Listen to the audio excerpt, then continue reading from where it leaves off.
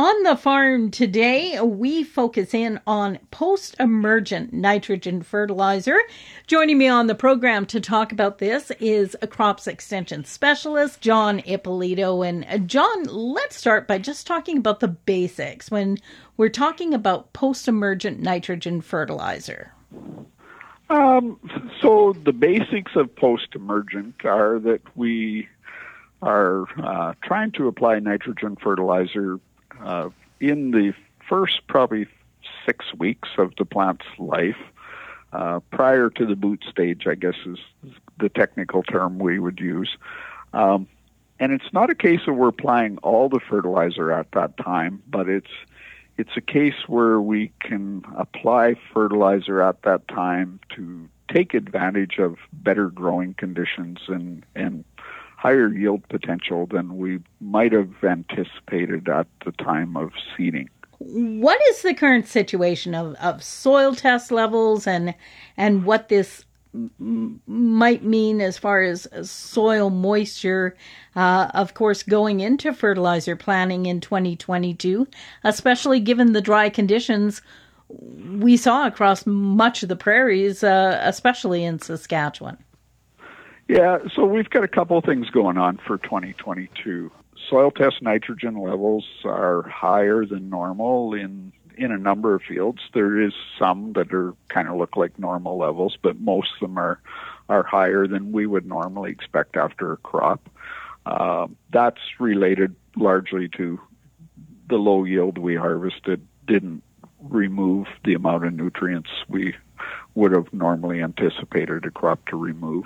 And then combining that with the dry conditions, the way it's shaping up right now anyways, for 2022, we probably shouldn't be planning for, above average yields. So we're having to figure out, okay, what do we apply for fertilizer at the time of seeding, given that we've got higher levels and right now anyways, somewhat conservative yield expectations for 2020.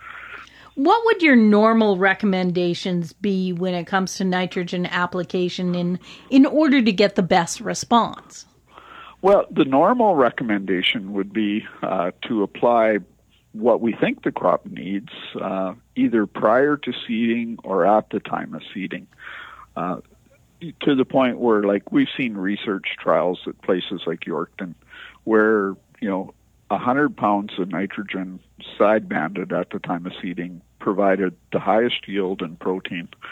And to accommodate conditions such as we're talking about now, they used, as a comparison, they used 70 pounds of nitrogen at the time of seeding, and then went back in that post-emergent phase and applied an additional 30 pounds.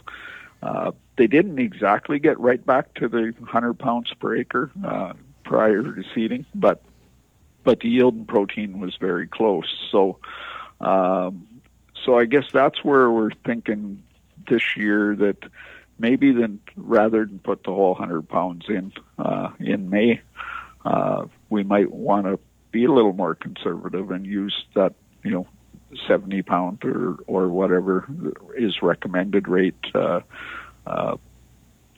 the time of seeding, and then use that extra 30 pounds if yield conditions warrant some more fertilizer in the first 6 weeks or so of the growing season. So when we're talking about timing then of the post-emergent applications, if warranted, what would we be looking at? We're looking at prior to what we call the boot stage, which is head emergence. So we want to get it on prior to that. Now, the timing of that is we want it on prior to that so that we get the yield response. If we start getting, flag leaf emergence and later, we may not get the yield response, but we, in all likelihood, will get a protein response. But so that's why we're talking about we really want it on in that kind of, 6 leaf stage to get the yield response, because that's really what we're going for, is to increase the yield by using this fertilizer. I've been talking with John Ippolito. John, of course, a crops extension specialist with the Ministry of Agriculture.